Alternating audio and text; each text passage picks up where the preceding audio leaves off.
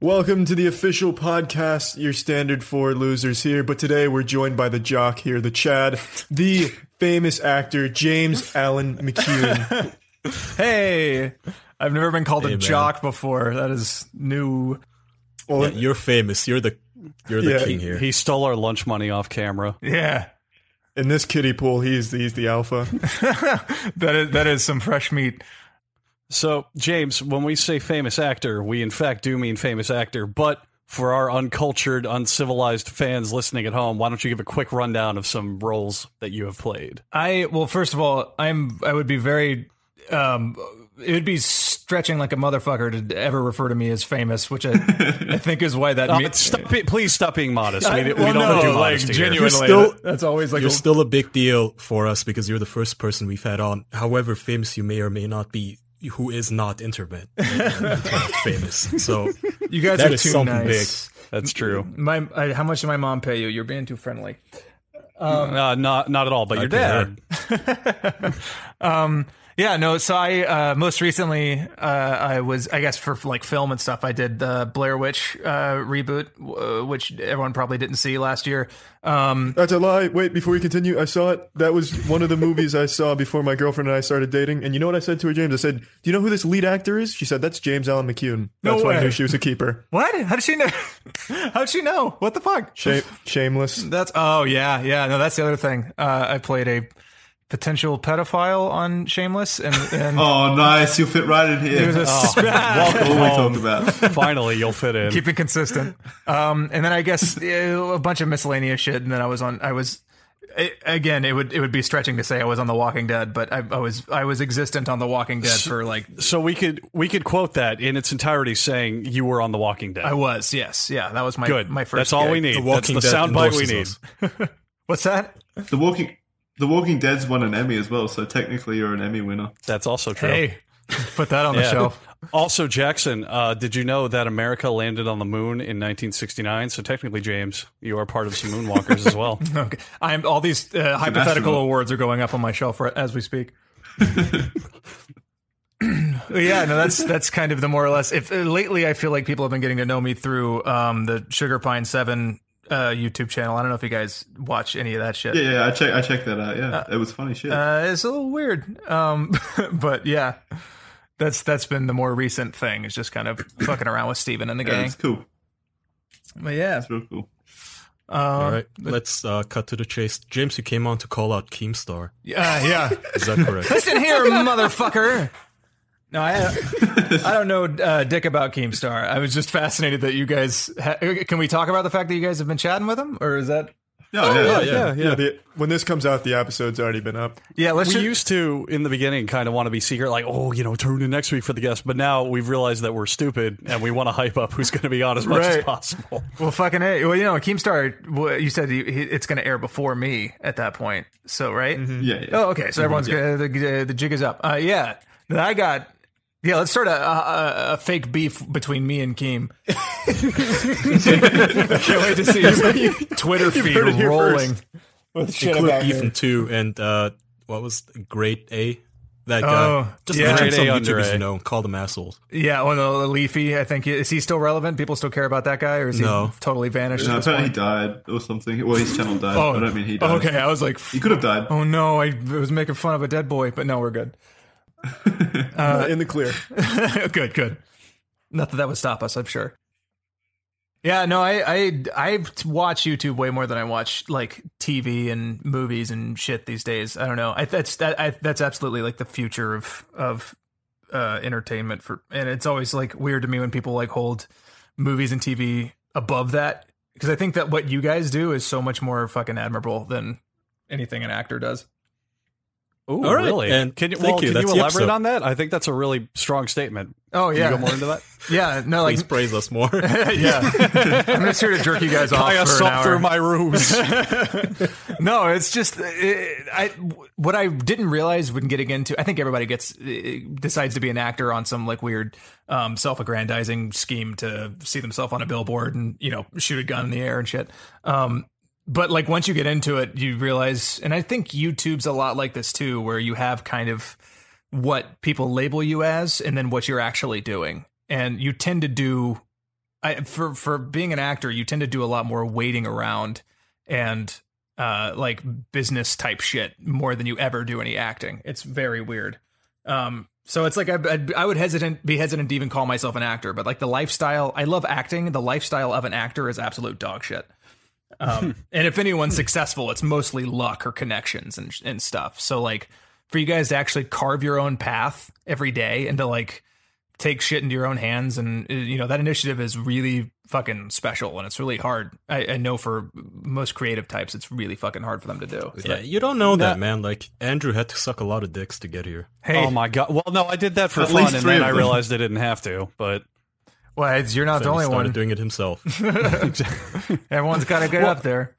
so would you say that also applies to people who have already made it or had made it successful? Like, do you think Tom Cruise does a lot of waiting and just business dealings opposed to how much he acts, or is it You picked the does it reach a plateau? Scientologist king as your I example. picked the man with the shiniest fucking smile. Okay. That man, I think, has more Scientology shit going on than he has acting, for goddamn sure. Really? Oh, Wow. dude, yeah. I mean, I think I had a friend who worked with him in the last few years, and he was talking about how he was trying to get out of all the Scientology shit, and I don't know how. Oh, I don't know how real really? that is. Are we breaking this news right now? I I don't. doubt it. Can you name drop? Was that friend Simon Pegg? I can't say any names. Did it rhyme with Myman Say? No, it was it's interesting to hear about that, but I can't fathom, because he's basically like the god of that fucking cult. So I can't imagine what it would be like. I think it would all crumble if he were to bail. So Isn't the god like a space octopus or some shit? I hope so. That's No, well, yeah, the god, but the head of the cult is David Miscavige right now. yeah, What's her name? The Leah Remini. girl on King of Queens. Yeah, Hang on. Leah Remini. What was her name? The Leah Remy. Leah Remini. Yeah, she recently defected along with a bunch of other people, I think. It's really interesting to listen to them, but according to her, Andrew, when Tom Cruise is on a set, like he'll surround himself with only Scientologists, like an army, and all the other actors aren't even allowed to talk to him. Oh yeah, Are you dude. serious? I didn't know that at all. That's been getting less and less though, because my buddy got alone with him, and that was a conversation. I think from what I heard, who knows? That's like fourth hand knowledge, but that was yeah, I wouldn't be surprised at all, because I mean at this point, how do you not fucking know that it's all a bunch of dog shit? Yeah. Whoa, are you starting a beef official Yeah. on this podcast? Fuck Scientology and Keemstar. Both of them are on the same. You heard it here. James Allen McCune says Keemstar is a Scientologist. No, okay. Actually, real quick, that man is far more powerful than I'll ever be. So no, I don't actually give a shit about Keemstar. Don't go starting I shit. think he understands. It's just a joke. You don't have to. Yeah, You don't have to sleep with one eye open. Oh yeah, watch the newest drama alert and find out, buddy. Goddamn, I wouldn't be surprised, man. There's a lot bigger shit has started for a lot less. But Yeah, that's true. but no, Tom Cruise, I don't think is like he's not struggling to get work at this point. But I think for the vast majority, like 90% of actors, it's like, do you happen to look the part? Do you happen to know the producers? Are your agents the agents of the writer or whatever? Like doing Blair Witch, there was a lot of weird stuff about like who a lot of the like above the line people were repped by were submitting only actors from that same agency and stuff. So it was like there was like deals. So it's like you're never really striding on your talent. You know what I mean? Like people are kind of positioned a lot of the time. Clearly. So it's yeah. and there's nothing wrong with that. It's just it's just how the system works. Everyone's just trying to get their paycheck, and it's just kind of. It opened my eyes to like, oh, it doesn't matter how talented you are or how hard you work. Sometimes it's just a matter of being in the right place at the right time more than anything. Right. It's the same thing with pretty much everything in the world these days. Not what you know, but who you know. Yeah, it's networking. It's all networking. Yeah. Which is a shame, really. well, James, how long have you been an actor? Or how long have you been in that business? I thought you said, how long have you been in debt? That's pretty much the same question, really. We ask the hard-hitting questions here. I started back, actually about 10 years ago. this year. So it's in high school. I started real late. Most of my friends, they whenever you ask them, they're like, "Oh, since I walked out of the womb acting," and it's I've never had that kind of like drive as a kid. So I got into That's it. like me. That's like me. I was born podcasting. It's like I had I'm a prodigy. it was like an AT 2020 in your hand as you were pulled out. Well, you can look at it in a way. I mean, This we wouldn't be birth doing this sponsored by podcast. Squarespace. I mean, you can look at it though. We wouldn't be doing this podcast if we didn't know Charlie. So think about that. How about that? You got the whole. I'm sorry if you hear any meowing. That's my douchebag cat. His name is Toilet, but he's going to be interrupting periodically because he needs attention. What shows has he been on? My nightmares every night, just shouting at me. But what were we talking about? Well, we were talking about nightmares, and mine's about not having fresh ingredients delivered straight to my home. Oh my God. I wake up in cold sweats when I just don't get these fresh ingredients delivered straight to my home via blueapron.com/official. That You was also a wake hard up one. like with a Oh my God. boogeyman standing over your bed. It's like he crawled from underneath your bed and he's like, "I have your meal because you ordered it." And that's how easy it is. Yeah, but it's like sleep paralysis. Like I can't move, and I just see this cold food. It's just yucky, prepared sloppily. It's not Blue Apron, thus I can't even sleep like a baby. Boys, I don't mean to alarm you, and this might surprise some of you, but we have a world-famous, world-renowned Hollywood actor on this episode. and somehow through the power of bargaining chips and favors and money and bribes and contract deals, we got him to say right now the soundbite of how much he loves Blue Apron. So please, Mr. James Allen McCune. I can't speak enough to the gravity of Blue Apron and the quality of their ingredients and the efficiency of my satisfaction once I shove all that food directly into my mouth hole.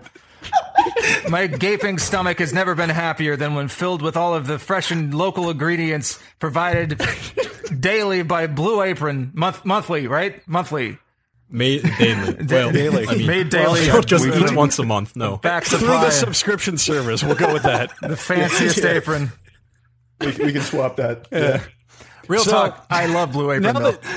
now that we've had a ringing Hollywood endorsement, a goddamn genuine TV commercial by this point, we need you to check out this week's menu. You can only do this by going to blueapron.com/official. You're basically wasting money by not getting it. That should be their slogan. Blue Apron, help, I'm scared. That's probably the best ad read we've ever done. Oh, God, I loved it. They're going to Blue call Apron's you. up there. Blueapron.com/official, wholly endorsed by James Allen McCune. That's right. And tasty. Bravo. That was one hell of a transition. I don't know how to That's gonna win an Oscar. That was Oh, yeah. incredible. You're taking home your second Emmy this year, James. Oh, well, I don't got much room on the shelf. Yeah, with all those other awards he was winning earlier. Held up quickly.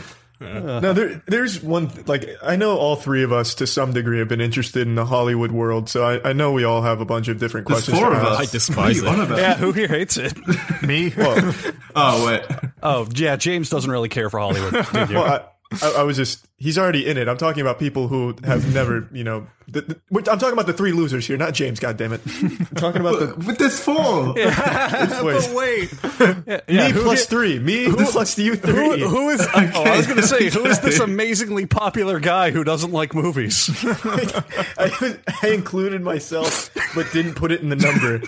This is why I'll never make it in Hollywood. But the point I'm trying to make is, all of us here are in some degree interested in that whole Hollywood universe, and I was just wondering, what is something most people wouldn't expect going into it, besides the waiting around and more of it being who you know? What is also something pretty surprising when you did finally make it big? And to us, you made it big, maybe not to yourself, but to us, you've made it big. What is something that really caught you off guard when you got there? Oh, I appreciate that. The thing I think that the biggest thing was just how out of control it is. I think, as an actor, you really don't have any ability to, to move the needle in your direction most of the time. That was a huge shock. But I think other than that, the perception of the public was really shocking to me, just like what I grew up believing and what it ended up actually being. Because I thought, you think all of this like fame and money stuff kind of hits everyone once you're in the public eye. But from the minute I was on The Walking Dead, everyone thought that I was like, I was just immediately rich and famous, and that I was like a millionaire and all over the place. And that's just not the case. it's you'd be surprised how many like well-known actors are actually doing pretty poorly financially and like are struggling to get work and shit. Like it's a really, I don't know. I just had this perception growing up that at one point you hit it and you make it, and then that's it. The rest of your life is like set. But it's absolutely not the case. There was a phrase I heard on this a while ago. It was when you're an actor, you're actually a waiter. Yeah. Do you think that really applies here? Yeah. That kind of idea. There's a song that Scott Klopfenstein, who is the backup singer for Real Big Fish, of all people, wrote called "Welcome to New York," which it's unbelievable. First of all, just as a song, it's incredible. But he has the whole song is just kind of about that. It's true. You're kind of, actors say they have side hustles, but that's really all they're up to most of the time. It's like you're auditioning for stuff as much as you can, but that's not up to you. So it's like, what can you do to make cash in the spare time? James, you ever been molested? Not yet. Are you hitting on me? Is this the next step? Is he offering? No, I'm just asking about Hollywood because I watched a documentary on YouTube about like pedophiles in Hollywood and all that kind of stuff. It was interesting. Oh, I saw that too. What was the guy's name that directed the first couple of X-Men movies? Like actual big names have their names entangled in some of this. Zack Snyder, is that what? No. No. Throw him under the bus. Oh my God, this is gonna kill me. Me too. I'm looking it up. This cannot go on. It was like did he work on the most recent ones, or is he just in the earlier ones? Because he's still working. Brian Singer. Brian Singer, that's the boy. That's the man. Yeah. He had whole fucking parties and shit where he would just wrangle kids, apparently, according to that documentary. Jesus. Yeah. That's not unheard of. Jobs. Yeah, dude. Wow. The people in the industry seem to just get away with shit. I mean, I don't know. I couldn't. Shit. I'm probably. My career is probably over. Did you try? After this podcast? Yeah. Is there anything you want to confess? Maybe that's the secret. I don't know. Maybe I'm missing out on some opportunity. Yeah, you got to go to the kid invitations to all the children, but none showed up. That's how they got in. You can't get in the industry till you fuck this kid. When and where? Those are the rules. No, I had this genuine fear when I got into the industry and I saw how many Scientology buildings there are. I thought that there was going to be a certain point where, in order to progress as an actor, I would have to sign up for Scientology. Like, I was afraid that like that was like a mandatory thing that was you secretly had to do in order to get more work. And at this point, I kind of wish it was, because then I could pay for food. But that shit's scary. That'll just put you into more debt. It's not like they even guarantee you success. The Leah Remini lady said she sunk millions into that. Oh yeah, because you have to. For some reason, donating dollars is part of the doctrine. It's part of the faith that you have to donate specific amounts. Like you have to give $380,000 if you want to reach like the OT8 or something like that. Shit. Yeah, and you have to buy those tapes and books and shit, and that costs like $50,000 or something just to get started. And it's like, dude, no. I don't like. I don't care how disenfranchised you are. That is too much money. Maybe I'm my mother's son, so I was raised cheap. I can't fathom if somebody was like, all your emotional issues will go away, but it's going to cost $100,000. I would fucking bail. I don't care what it's going to fix. You can cure my ADHD. That's not going to do it for me. I have to find a free way to do it. But that's an interesting story since you said ADHD. Did you know the David Miscavige? He joined, well, not him, but his father, I think Ron Miscavige. He only joined the church because they cured his son of asthma. Fuck off. He claims, basically. So David, apparently, he used to have these horrible asthma attacks that would cripple him and send him to the hospital. And then one day he had one of those, what are they called? Not auditions, but where you hold those cans. Oh, audits. Audits. Yeah. Spiritual audit. He had an audit, and a Scientologist supposedly cured him of his asthma. Yeah. And that's the day when David Miscavige and his family, they joined the Scientologists, and he was a child, and since then he rose to be their dictator, basically. God. It's impressive. It is impressive. I mean, yeah, I mean, if you can say anything about Scientology, it's that it's impressive. But it's like the Keemstar of that cult world. They've just stuck around. Yeah. It's just cool to me that he was an outsider. Like, he wasn't born into it. He didn't like have some blood right. He wasn't L. Ron Hubbard's son or something. No, yeah. He joined and then he took it over. It's really interesting. You got to respect it, dude. Like, that's I don't know. And maybe, yeah, sorry, go ahead. Maybe that was his plan from the beginning. I don't know. Maybe he signed up for the audit and was like, I'm going to take them down from the inside, make them mine. Take them down after I heard he's doing a great job. Yeah. I mean, you don't buy a box of cereal to pour one bowl. God damn. I've never heard like that saying. That's pretty Neither good. have I. Yeah, dude, that shit freaks me out. It's I don't know. Like, I grew up in the South, so there was I was surrounded by religion, so I can kind of I can look past a lot of stuff when it comes to people's beliefs and like what they're into to make themselves feel better. That's Scientology. I cannot justify a single damn thing there. I don't get that stuff is so goofy. I don't know. I mean, people just, sometimes the grown-ups, they end up in horrible situations where they just need something to believe in, but I really cannot fault the kids. Like, people like Leah Remini, who apparently were dragged in by their parents. Right. That's hard. Not much to be done there. She actually was born into that religion, and what do you do when for 20 years of your life you are told this is real? And the thing is also, all of the goofy shit that we know, people in that religion actually don't know. Right. Yeah, that's what I mentioned, right? So they have OT levels, OT 1, 2, 3, 4, 5, 6, 7, 8, and I think they discovered new OT levels now. But point is, when you join the religion, you don't get the whole doctrine. You have to buy parts of the doctrine, like some shitty EA religion where you have to buy the DLC and then you get the revelations, basically. So someone at an entry level, he doesn't know about the whole Xeno, space, alien, souls, Satan's shit. Right. All he knows is, I grab these cans, I confess to my sins, I tell these guys what my inner desires, what my evil motives are, what my good motives are, and it's supposed to help me. And I'm sure at some level it helps. Well, certainly, but... Yeah, I mean, like, 80% of therapy is just kind of talking out your shit. So I'm sure they leave feeling like, oh, that was good for me. But they don't realize that all of those dark, awful things that they potentially were saying were being recorded and will later be used to convince them to stay if they ever want to leave. Recorded and... the thing is, I guess after years and years of something that is kind of sort of legitimate, like, hey, just let it out, confess, do this, do that. And then when they, after 20 years of that, you reach the next OT level and someone says, oh, also there is space aliens in your body. I guess, so at that point you're too indoctrinated to not believe that. But I think many of them do actually not believe it. They're just too scared to leave. Yeah. That's what... Well, yeah, there's a lot of documentaries and reports on them, like tracking people down and finding them and kidnapping them. They're the biggest pussies. Fucking with them.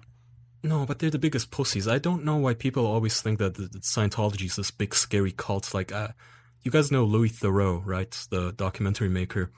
And he made a documentary on them. And all they basically did to stop him is file a copyright because he hired somebody that kind of looked like Tom Cruise. What? And then... Wait, is Tom Cruise copyright? He's trademarked. It was something like that. So what Louis did is, since he doesn't have any actual access to, the Scientology base, what they call the golden base, I think it's golden base? I'm not sure. Gold base. But anyway, since he doesn't have any access to any of the Scientologists or their bases or they don't talk to him.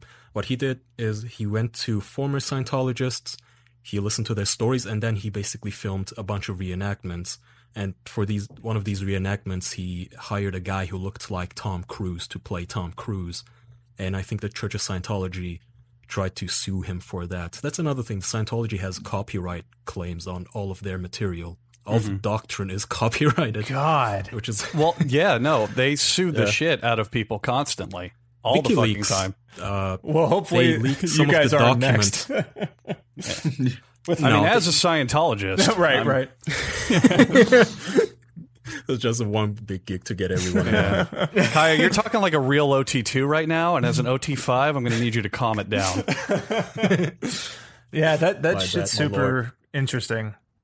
All of it. Yeah, that there was a Going Clear documentary that was, it's very well done and still very relevant and shit. But then, like, I think the real hit in the gut for this stuff is Leah Remini's TV show, which is kind of like going clear for people who watch Keeping Up with the Kardashians, and it's very well done. She is doing something real brave.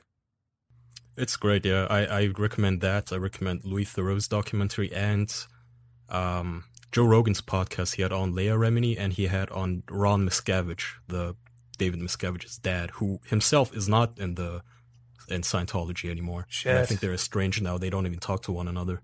That's fucking crazy. I think he has like spies following his dad, but that's about it. But Yeah. what I was saying, like they don't actually do anything though. Like when Louis did this documentary, all they did was send like a camera crew of 3 people that would film him, and that was supposed to be intimidating. Like I don't know if it's because I'm in Turkey, but if you did that here, you just get your ass beat. Like they'd lynch you and send like your teeth home to your Scientology base. They wouldn't give a shit. Yeah. Sometimes people they need that kind of thing over here, but yeah, just can't do it as much. But I do know what you mean with the recording and then releasing that, because when Leah Remini did the Hurt stuff, they make websites basically for every defector. I think Leah Remini's was like After the Money. Was that it? Leah Remini, it's Leah Remini Scientology, The Aftermath. Yeah. But Yeah. then the Scientologists, they made a website basically smearing her, saying that she's a liar and all this and all that. Yeah, it's called Leah Remini, Aftermath, After Money. So for those listening, what they do is, if I'm a Scientologist and I leave, they make a website in my name and they basically smear me. They say I'm a liar, I'm making everything up. They talk to my friends who are still Scientologists. They get them to say that I'm a filthy liar who like kills people or whatever. God, You ever think dude. they run out of material after a certain part of time? No. Yeah, like where I'm just wondering how often they can cut and paste the same arguments about people. And Oh, you'd you know, be so surprised, man. Back when I was in elementary school, I don't know if anyone remembers this, but there was something called Pixo, where you could make your own websites, and it was like kind of the big thing at the time to be making websites insulting each other. Mine was called coldflames.pixo.com. Damn. I still remember that. I was so proud of the contrast between cold and fire. I thought it was the deepest thing in the world. That's poetic. Yeah, right? I mean, it's great stuff. a hell Check of it a out, cheering up. coldflames.pixo. Tell me if it's still there. I'll do it right now. I hope it's not. Man, There was a lot of... me and my lot of friends shit in we weren't that cool about our websites. We had like a tripod website that was just like MIDI music from Linkin Park, and then like a Legend of Zelda fan page, and that was like it. Oh, that's great. Yeah, if my music's still on there, it hasn't aged well. I had 2 Lost Prophet songs, and that lead singer's been convicted for fucking babies. Oh, what? Gee, oh my. Yeah, Jesus. I talked Oh, yeah, to you mentioned that. Yeah, I mentioned Yeah, that. you mentioned this. Oh. Yeah. What? I thought that was a joke. He actually No. fucked kids? No, yeah, he manipulated his female fans to give him their babies so he could fuck them. Oh, that's Holy disgusting. wow. He should Shit. be executed. That's pretty far. I don't even have a reaction necessary for that kind of shit. That's unreal. It was horrendous. The judge called Was it he the a worst country case. singer? No, he made like alt metal stuff. Wow. Oh, of course. Yeah. God well, I mean, damn. what do you mean? Of course, it's not like common tradition in there or anything. Yeah. That's the initiation for the way of Scientology. Jesus. All right, Yeah, James. Mr. I Cruz, think take if this you- baby. James, I think you could like join the Scientologist and then leave immediately without paying, but talk shit about them, and you might get some, some sort of fame when they start talking shit about you. I just want to see what they would say. Yeah, Oh, it's actually do that. Infiltrate them and come back and report Yeah. on them for us. He can be our inside man. Every time I got nervous anytime I'm around industry people, I get nervous talking about Scientology because I'm afraid that because who knows, right? Like there's a lot of it's funded by people in the entertainment industry. So it's like what if one of these folks, but I have not met a single Scientologist so far that I know of. It's a Well, then pretty you're making the right connections then. well, we'll see. Well, speaking of connections, though, there's one thing I have to know. When did you and how did you get your big break here? Like, when did that, click? Yeah, when were you allowed on the podcast? When did Charlie give you the okay? I think if I were to consider, do you mean like when I got on The Walking Dead or just I don't know? Yeah, I'd say that was like the main. I'd say that was like the big thing. Like when my dad, he keeps up with podcast stuff. Shout outs to Dad. when I brought up your name, he recognized you from The Walking Dead, and I feel like that's where most people, when they hear your name or see your face, they'll be like, "Oh, Walking Dead." That's crazy. I have mixed feelings about that show, which I'll get into in a minute. But yeah, that was an interesting time. But I again, any success in this industry is attributed to like luck and time and place. And I work as hard as I can, but I really can't brush off how lucky I got in the very beginning. I had this really unbelievable situation that happened when I first started, where I grew up in Atlanta, so I was doing a lot of theater and that sort of shit back there. And I was hanging out one day. I was working in customer service at a motorcycle company, of all things. I don't know shit about motorcycles, but that's what I was doing. And my girlfriend at the time was like, you should contact your agent to try and see if you can get on The Walking Dead, since it shoots down the road. And I was a big fan of the first season. So that's not how things work. But I decided to humor her and try it. And he hit me back and said that they were auditioning for a role that the casting agents had already said no to me for. But he was like, but if you can come up here to Atlanta in like 30 minutes, we'll sneak your tape in and hopefully they won't realize they already said no to you. And so I busted ass and got up to the city. And 3 weeks later, I had somehow booked it.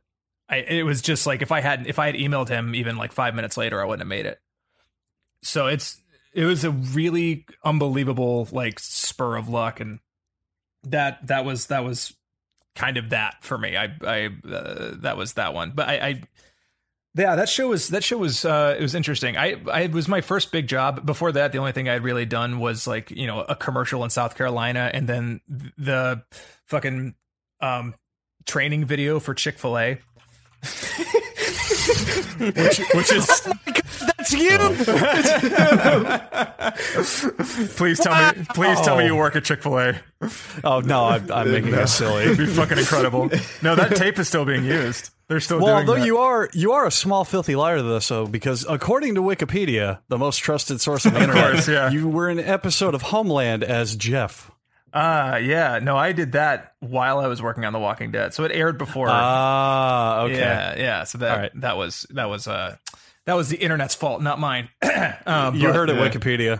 Yeah. You need to update your sources. Fuck off Scientology, Keemstar, Wikipedia. Everyone can suck it. Fighting all angles here. Yeah. I'm waiting for the TMZ argument. James Allen McCune burns all bridges on official podcast.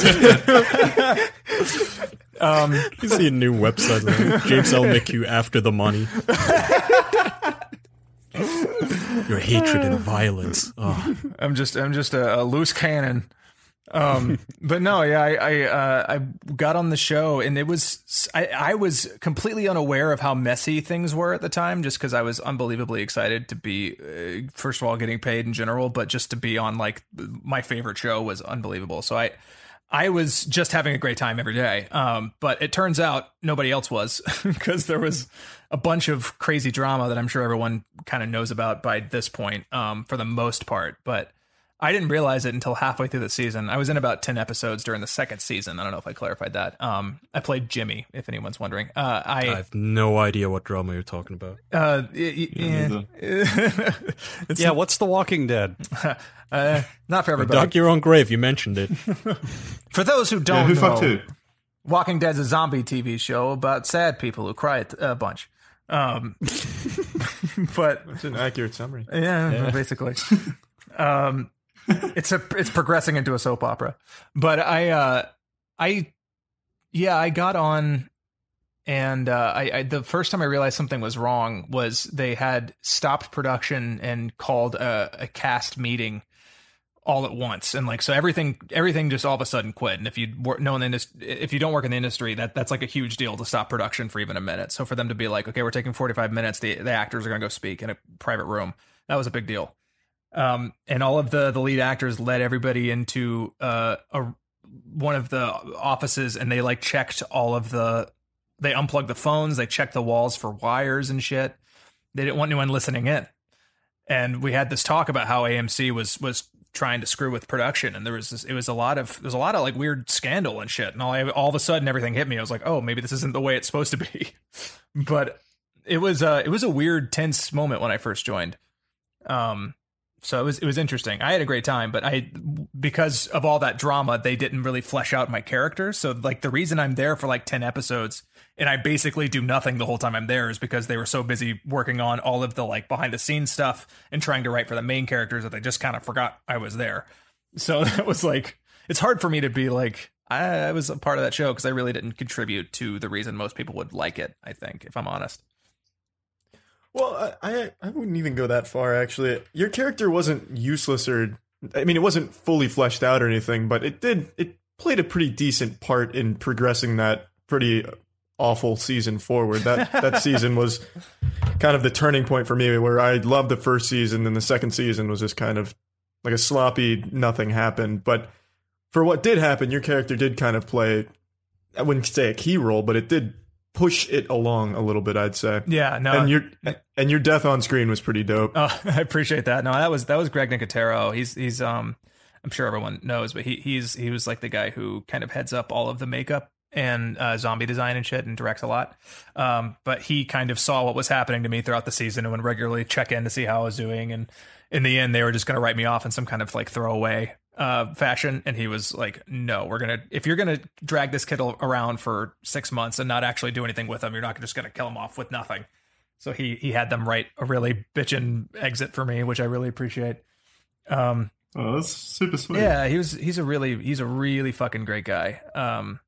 But yeah, that show, like, they were struggling with a lot of stuff, so it's like I can't fault them for all that because I know they were going through a lot of weirdness at the time. But I was just happy to be there. I mean, that is the kindest set I've ever been on to this day. Like everybody saw how green I was, and they were so open, and they really took me under their wing. Like they really taught me how to be a leading man. Like Andy, in particular, plays Rick Grimes. He was he regularly like gave me lessons as far as like what to do when you're number one on the call sheet, which was always like flabbergasting to me that he would assume I would ever be the lead in anything. And when that eventually did happen, I wrote him an email and thanked him profusely because he really like saved my ass for when I got on set had I not known that stuff. But no, that whole cast and crew were unbelievable. They were the kindest people, and I wish I had known that wasn't going to be the case when I joined other TV shows, because that was it's The Walking Dead had a very rare set for sure. It was the coolest folks. So there are bad experiences you've had on set. Yeah, are people usually dicks? Yeah, dude. Yeah, I mean, I don't know why I even asked that. Of course, it's Hollywood; it's full of assholes. Well, that was something I had like an overarching assumption of when I first started doing this, was that everyone was going to be like a diva, and that's really not the case. I feel like most people I have met have been overwhelmingly kind and very level-headed and stuff. But there are some people who are like textbook Hollywood, which is super confusing to me. But for the most part, everyone's been pretty cool. But I have had like a really shitty time on set. Shameless was like really strange. I think of all my work, that one's probably the one I'm most proud of. Just as far as what's in the public eye. I've done a lot of short films and stuff that hasn't been released that I'm really excited for. But Shameless was creatively really fulfilling, but the like overall shooting of it was very stressful. Because I was working, I don't know if anyone's seen the show here, but I was basically playing a guy who was dating the character who's named Debbie, but she's literally 10 years younger than me. So she was like 13, 14 at the time. So Were you doing the molesting? So the character was basically like, I was supposed to be like a really young, kind of slow guy, and she's kind of mature for her age. So like we didn't realize how old we were. And it gets progressively more complicated as the show goes because we get attached to each other and whatnot.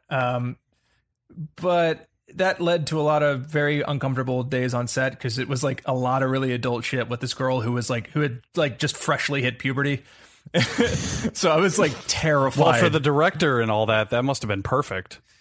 If they were part of that backdoor fucking sex ring. Oh Jesus! This was exactly what they wanted. Yeah, really. Maybe it's just soft porn for the kiddie porn ring. No, they were all. Oh, you're in it. They were all really respectful about all that shit. Is there anything, James, that you need to like get off your chest about this? Where there may be some behind closed doors shoots they did once all the footage was done, like some 45 minutes of footage that hasn't seen the light of day. with that girl. Were there any suspicious moments that tipped you off, like the fluffer touching you? Yeah, like the full penetration scenes. How did those go? Those went really well. I can't complain. Well, you took it really well. I didn't like the lube man, but he was just doing his job. The lube The lube man. What a You call that the lube jockey? From now on, when I watch movies, if I'm looking at the credits, I'm going to spy who played the lube man. That's when you see key grip. That's what that means.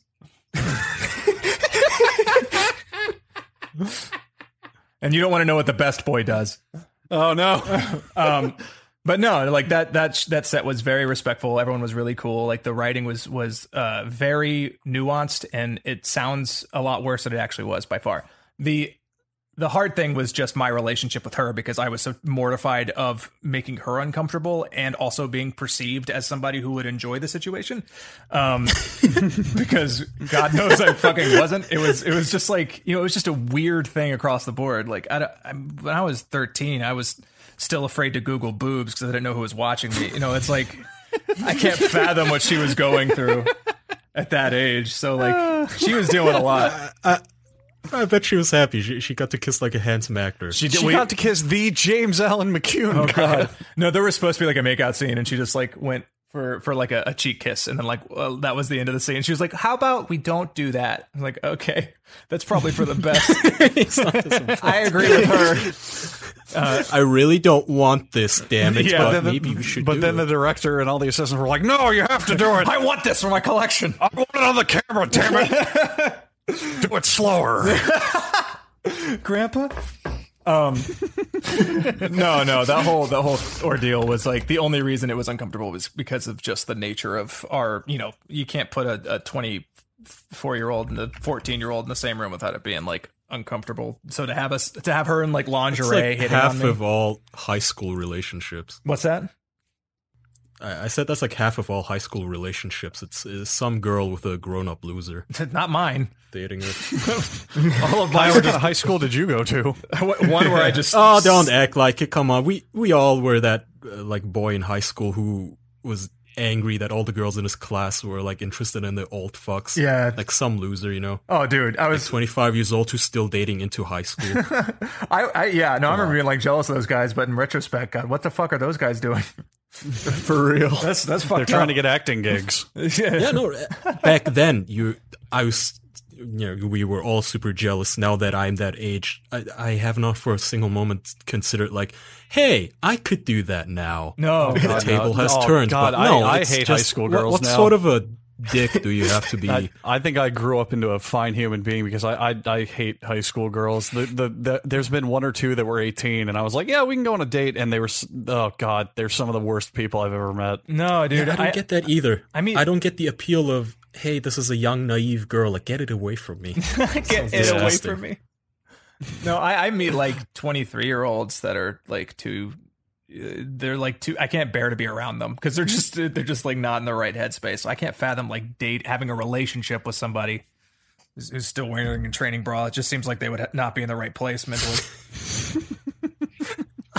I don't know if they still wear training bras in high school. Sure they do. That's Of how course. they work, I still right? wear one now. Yeah. No, course. I needed one in high school. Shit, I was 250 pounds. I needed Holy fuck. Some How kind did of- you slim Whoa. down? I tried, but no, I was a big boy.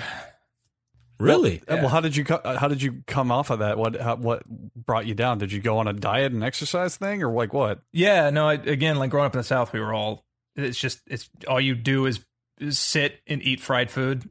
That was my whole existence growing up. So like, I wanted a girl to look at me. So I just started like doing push-ups and shit. And my mom also like took me to a gym, and she was like, "It's a pretty nice gym, huh?" And I was like, "Yeah, why'd you bring me here?" She's like, "Oh, I'm just getting you a membership." Like, what the fuck, mom? It's just like, can't casually drop a gym membership on a kid without implying that they're fat.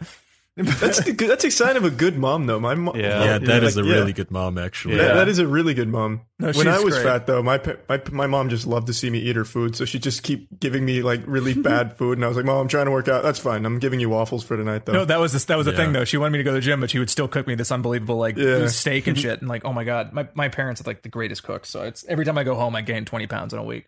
But yeah, no, it was just a lot of, I don't know. I just started seeing. I did I worked out for a little bit and then saw like immediate progress because like when you're in high school and you start working out after not doing it ever, it just all of a sudden it starts dropping off really quick.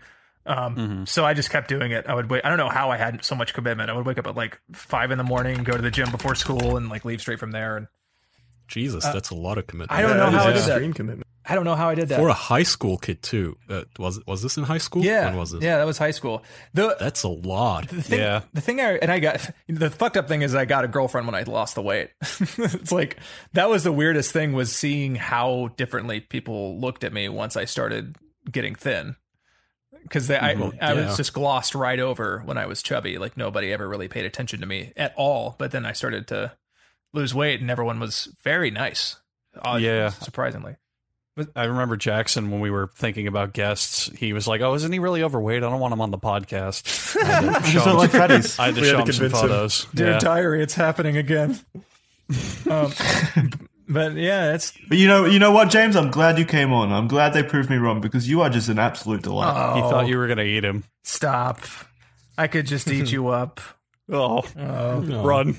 Cover you in white gravy. I bet you're too filled up from all the Blue Apron. Yeah, with that ringing endorsement. But no, I'm glad you guys brought me on too. This is a real honor, honestly. We're honored to have you on. Yeah, you can come on every whenever you want. I'll be You could be our Blue Apron ringer. I'll be the new fifth member. You know what though? I got to jerk your chain real quick because these guys, not jerk your chain. That implies it's not real. But I gotta compliment you guys, because working with the Sugar Pine guys, we have a podcast that I join on every once in a while, and it is relatively chaotic. I would say it's not the most cohesive conversation, but you guys are so fucking good at metering when you speak and how to speak and asking intelligent questions, and not it's so impressive. Your interview style is really fucking elegant. I'm very impressed. Well, thank you. I think it's the opposite. We I didn't know literally we had a style. We ran full speed into this brick wall. None of us had done anything like this when we started. So that's really nice of you to say. That is extremely sweet. It's not like there was any forethought either. We just kind of talked. Exactly. No, you probably know this if you've kept up with the deep and fascinating official podcast lore, but Jackson, Kai, and I didn't really even talk that much before we started this.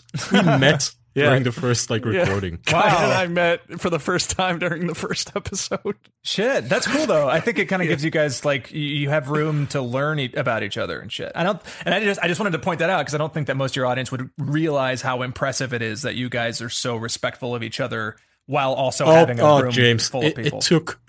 It took months and months of comments hating on us for shouting over each other for us to be molded into what this is today.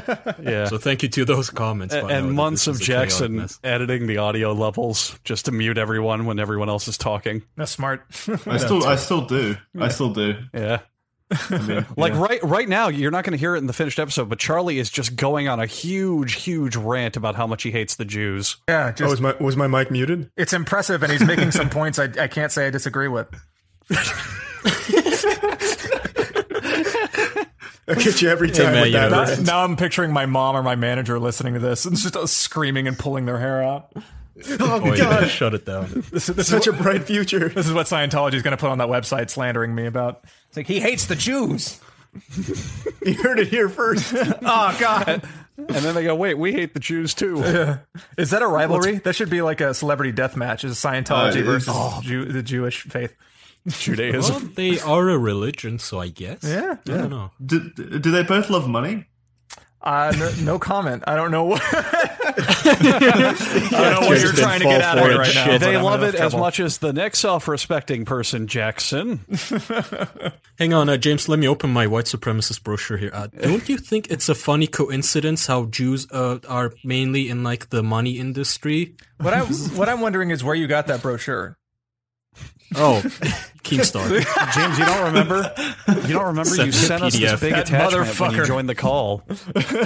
It says "Why White is Right" by James Allen McCune. God damn it! They caught me.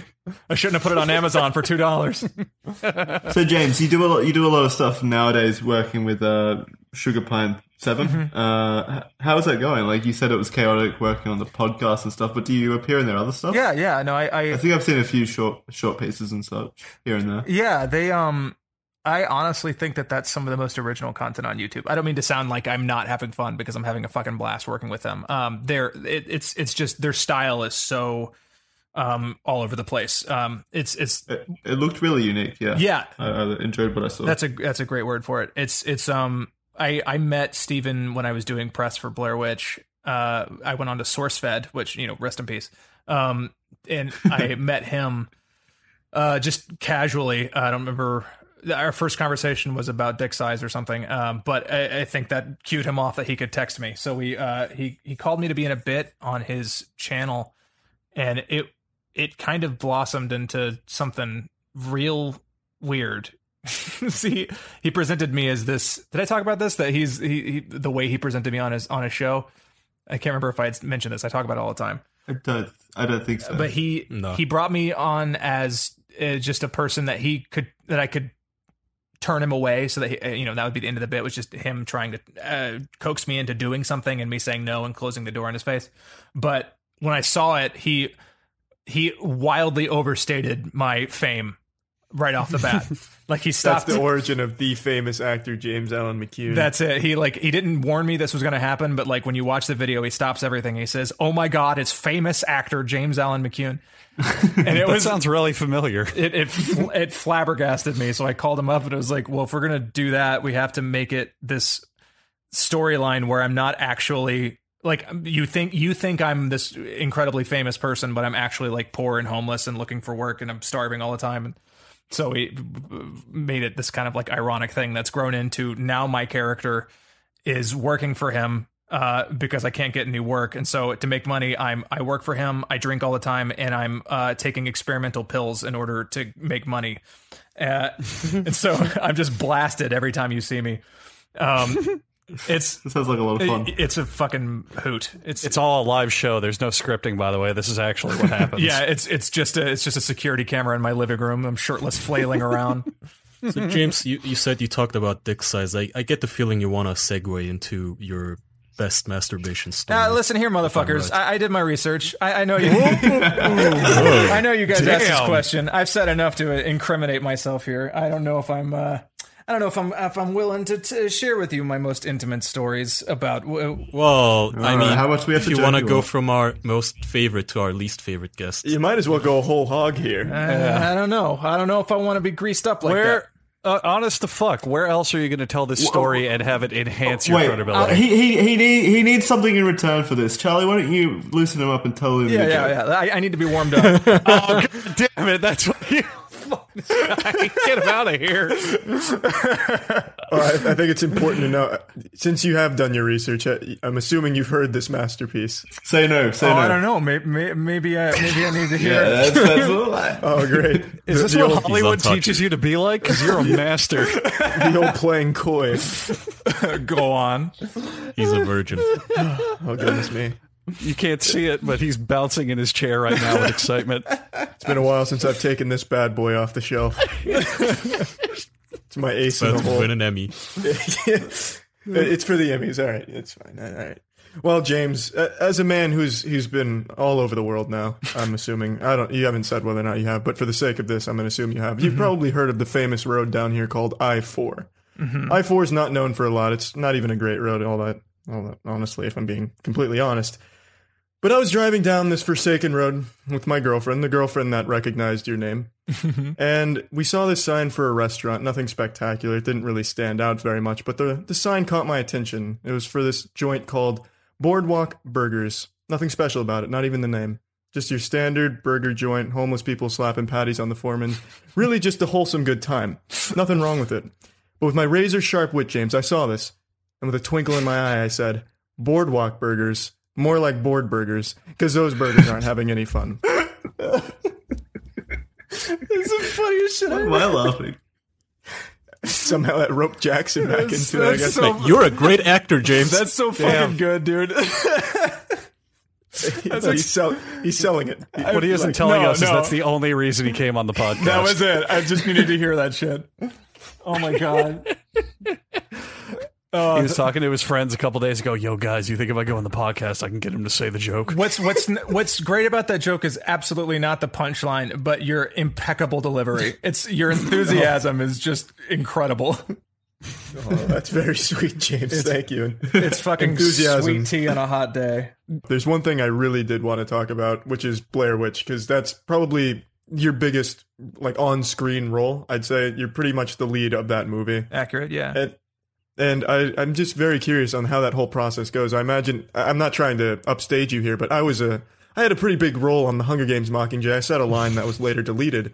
And that took 2 weeks. That one line was 2 weeks of filming in Atlanta for that one fucking line that they cut, and I'll never forgive them for it. Dude, I can't even imagine like the amount of time you had to be there. Where were you in Atlanta? That's so cool. I had a lot of friends on that shoot. Were you working as an actor, or what were you doing? Yeah, no. So there was this. I'm glad you've asked, James. So I was on the internet one day, and I was in college at the time. I was super bored. I had nothing to do, so I started Googling open casting calls for whatever roles were nearby in Florida, which is fuck all nothing except like advertising pickup trucks. And then there was one in Atlanta, and it was the Hunger Games. So I sent a headshot that I had my roommate take of me in front of my bed. And then they actually called me back, and it was just supposed to be an extra role, but they needed a line read because I guess someone either dipped, didn't show up, or whatever. So I did the little line for him, and it got cut from the movie. Oh, man. What was your line? I don't think you ever told us. Oh, I don't remember it verbatim, voice crack. This was over 2 years ago. You should have. It was to the extent of when they're in District 8 and Katniss goes to like observe the destruction or whatever, and there's the people talking to her. There's a lot more lines in that scene than just the one kid asking if she's going to fight for him. One was like an old delusional man, and then one of them was my character who just says something to the effect of panicking, this girl needs a doctor, and I'm there like coddling some burn victim. That's really cool though. Shit.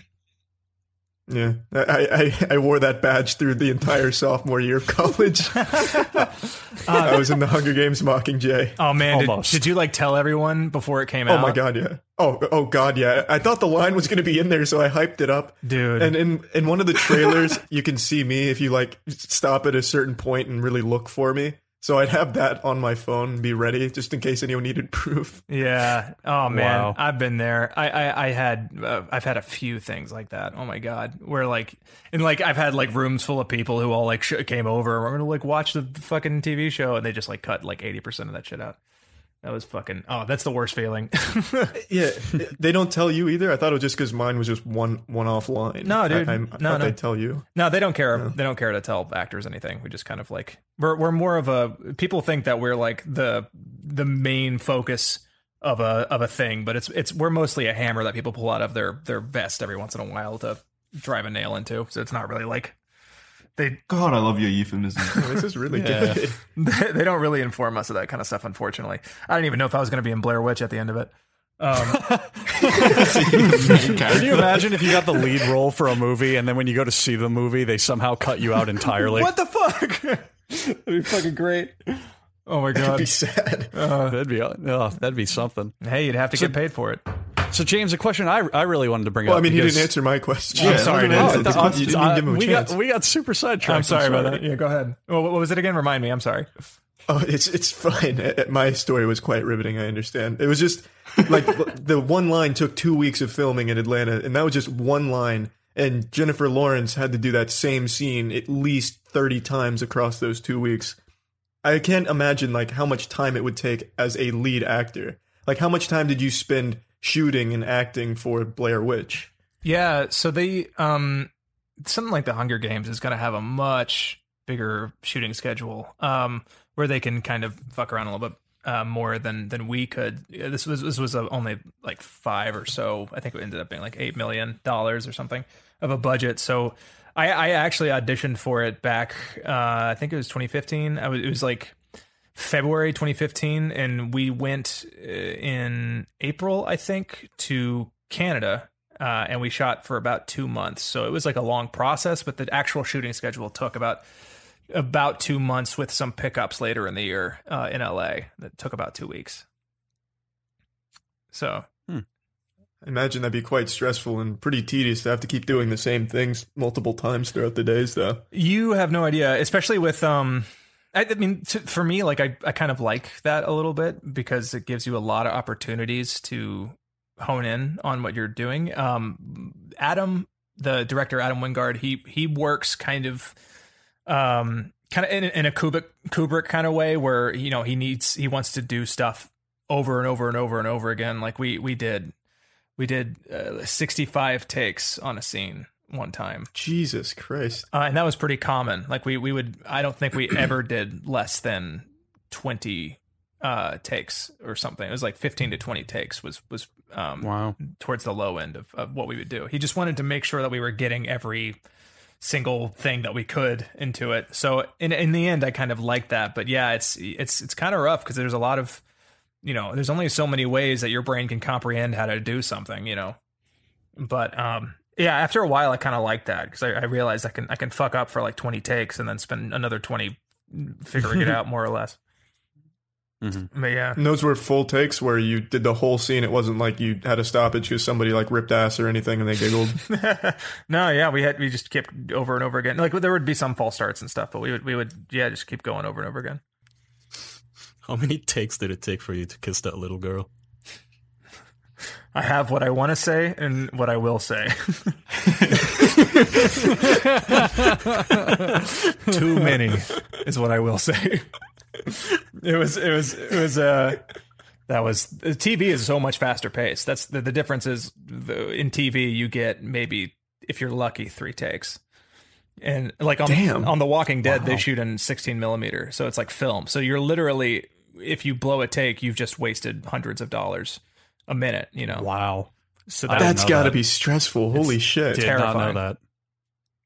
Yeah. So on Shameless, there's a little more freedom, but it was still pretty fast paced. Like they want you to get in and get out. And on the days that I fucked up, it was mortifying because they wouldn't be shy about letting you know how much money you were wasting if you fuck up. Jesus. How much Christ. money did you waste? Oh, like God, hundreds of thousands. Just like it's really fucking scary because I had a director I was working with for an episode of Shameless. He and I just didn't get along, and it wasn't that we didn't like each other as people. It was just that we didn't communicate the way that we needed to for each other. And I mean, just sometimes people are like that. They just don't have the kind of. I couldn't receive what he was giving, and he couldn't give what I needed. So it was just a lot of miscommunication and shit. And I was so nervous. So romantic. It's like a lot of relationships I've had until recently. But there was a lot of. There was one day where I finished an episode with the director with whom I had an awesome relationship and it worked super well, and then moved right on to a new one with this new guy who I think it was his first time directing, and he's a great guy, but it wasn't working, and he went off on me at one point because I just couldn't get the shit down, you know. And once you fuck up like once or twice, your brain is like, well, we're not going to get this right for the next 2 hours, so this is just going to be you embarrassing yourself from here on out. And so I spent the rest of the day just fumbling. It was like falling down a mountain. It was mortifying. And he went off on me about how much money I was blowing. That was like the worst experience of my life. Not really. It was very bad. But I had the worst thing about that episode was what happened immediately afterwards. Which this is the most... Your dad showed up? Oh, God. He was there every day, dude. Every day. Really? Yeah, her parents were there every day, right behind the camera, staring me down the entire way. Lovely Jesus people. Christ. That's horrible. Lovely people. How did you stay so hard for so long? Oh, my God. I have what I want to say. But no, the episode... So this is the most embarrassing thing that's ever happened to me. And it might not sound like that big of a deal now, but it was pretty rough at the time. Like we had finished that episode, we had the table read for the next episode. So we, you know, everyone's all in one place, and the director from the former was ADing this new one, so he was there, and we read everything. That went well. I was feeling a little bit better. He comes up to me afterwards and he bumps me and he goes, "I love you, James Allen McCune." And I said, "Oh my God, everything's okay. After that horrible shit show, we're all friends. Everything's okay." I said, "I love you too, Greg." And he walks away. He makes sure to get as far away as he can so that the entire cast and crew is in between me and him. And he turns around and he says, "It's Greg." I called him the wrong name. Did I say Greg? He called him. You said you called him the right name in your story, which is why I was confused. He said I'm trying to use fake names, but I called him the wrong name, and he made sure to be in front of everybody before he told me that. It was like William H. Macy is in between us and shit. Like all the producers of the show, it was fucking awful. I like get cold sweat thinking about it right now. That's why I always fuck up that story. But Jesus Christ. And his parents were watching. Oh God. Greg's parents were on set. So You're I supposed have to a question then. You as an actor, you want to be bigger and more successful. Where would you draw the line? Like if somebody offered you a lot of money for a naked scene or a sex scene and such, like, what is your limit? I wouldn't. There's not much that I feel like I would be super opposed to. I'd be really hesitant, but I don't think that I would outright say no unless it was just completely unnecessary.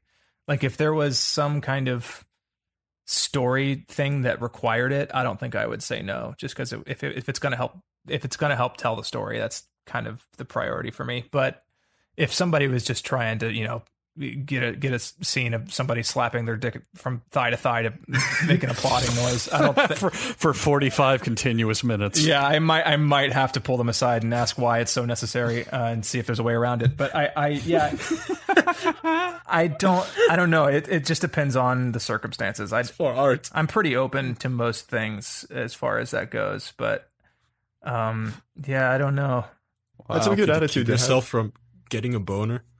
Charlie and I used to talk about that, like those guys who go to art colleges and like pose nude so people can draw them. Like I'd immediately get a boner. Yeah. Oh yeah, that'd be game over for Kai and I. As the model or as the artist? But I guess a little column A, little. Yeah. But as an artist, at least you have the option to sit down, I assume. But as a model, I was saying, like if I had to stand, like if I was on a set and I have to do a nude scene, no, that's not happening. Unless I take some sort of medication that makes me impotent for 2 hours. Well, they rarely let you show full shaft on screen in general. But so you would have like a merkin or something on. But it's kind of the opposite. I haven't done any nude stuff, but I know just from my experience being in like romantic scenes and like doing shit, just in general, like you get pull wiener the second you step on set. I could see that. You'd be a lot of hormones and shit are pumping. I imagine it'd be even hard to get a boner. Yeah, man, you can't be you can't be stout and also have nerves. It just doesn't work that way. But so what you're saying is porn actors are probably some of the greatest actors of all time. Yes, 100%. Have you seen Lemon Stealing Whores? That's the best one. That's a classic. That is a classic. Yeah, I rewatch it with my family every day. Incredible, impeccable work. But, sad what happened to the actress, though. Yeah, she stole those lemons. That whore. Wait, did something actually happen to her? Yeah, she died. Oh, fuck. Oh, God. Yeah. What you don't know is Lemon Stealing Whore was a documentary. Oh, jeez. They hung her for her crimes. I never watched to the end. Always finished within the first 5. You missed the in-loving memory of. Damn. Never got that far. She was hung well, I'll tell you that. Oh, wait, I'm thinking of the male. No. So, Kaya, you were going on another question. I'm sorry. James, since you have actual experience in acting and being on set and all that, what to you would be the dream project that you'd want to be involved in? Like what kind of movie or a certain director to work with? What kind of script? What would you really love to do? Oh, man. Of course, I want to work with like my favorite directors. Like I want to work with like Edgar Wright and Tarantino. Like who doesn't? But for me, just having started to make stuff with my friends, I want to get on like like a trilogy or something. Like a movie, like an original film with my crew, like my cast and crew from the Bad and Classic company. That's what they're called. If you Google them, actually, you can see some of our short films up on YouTube.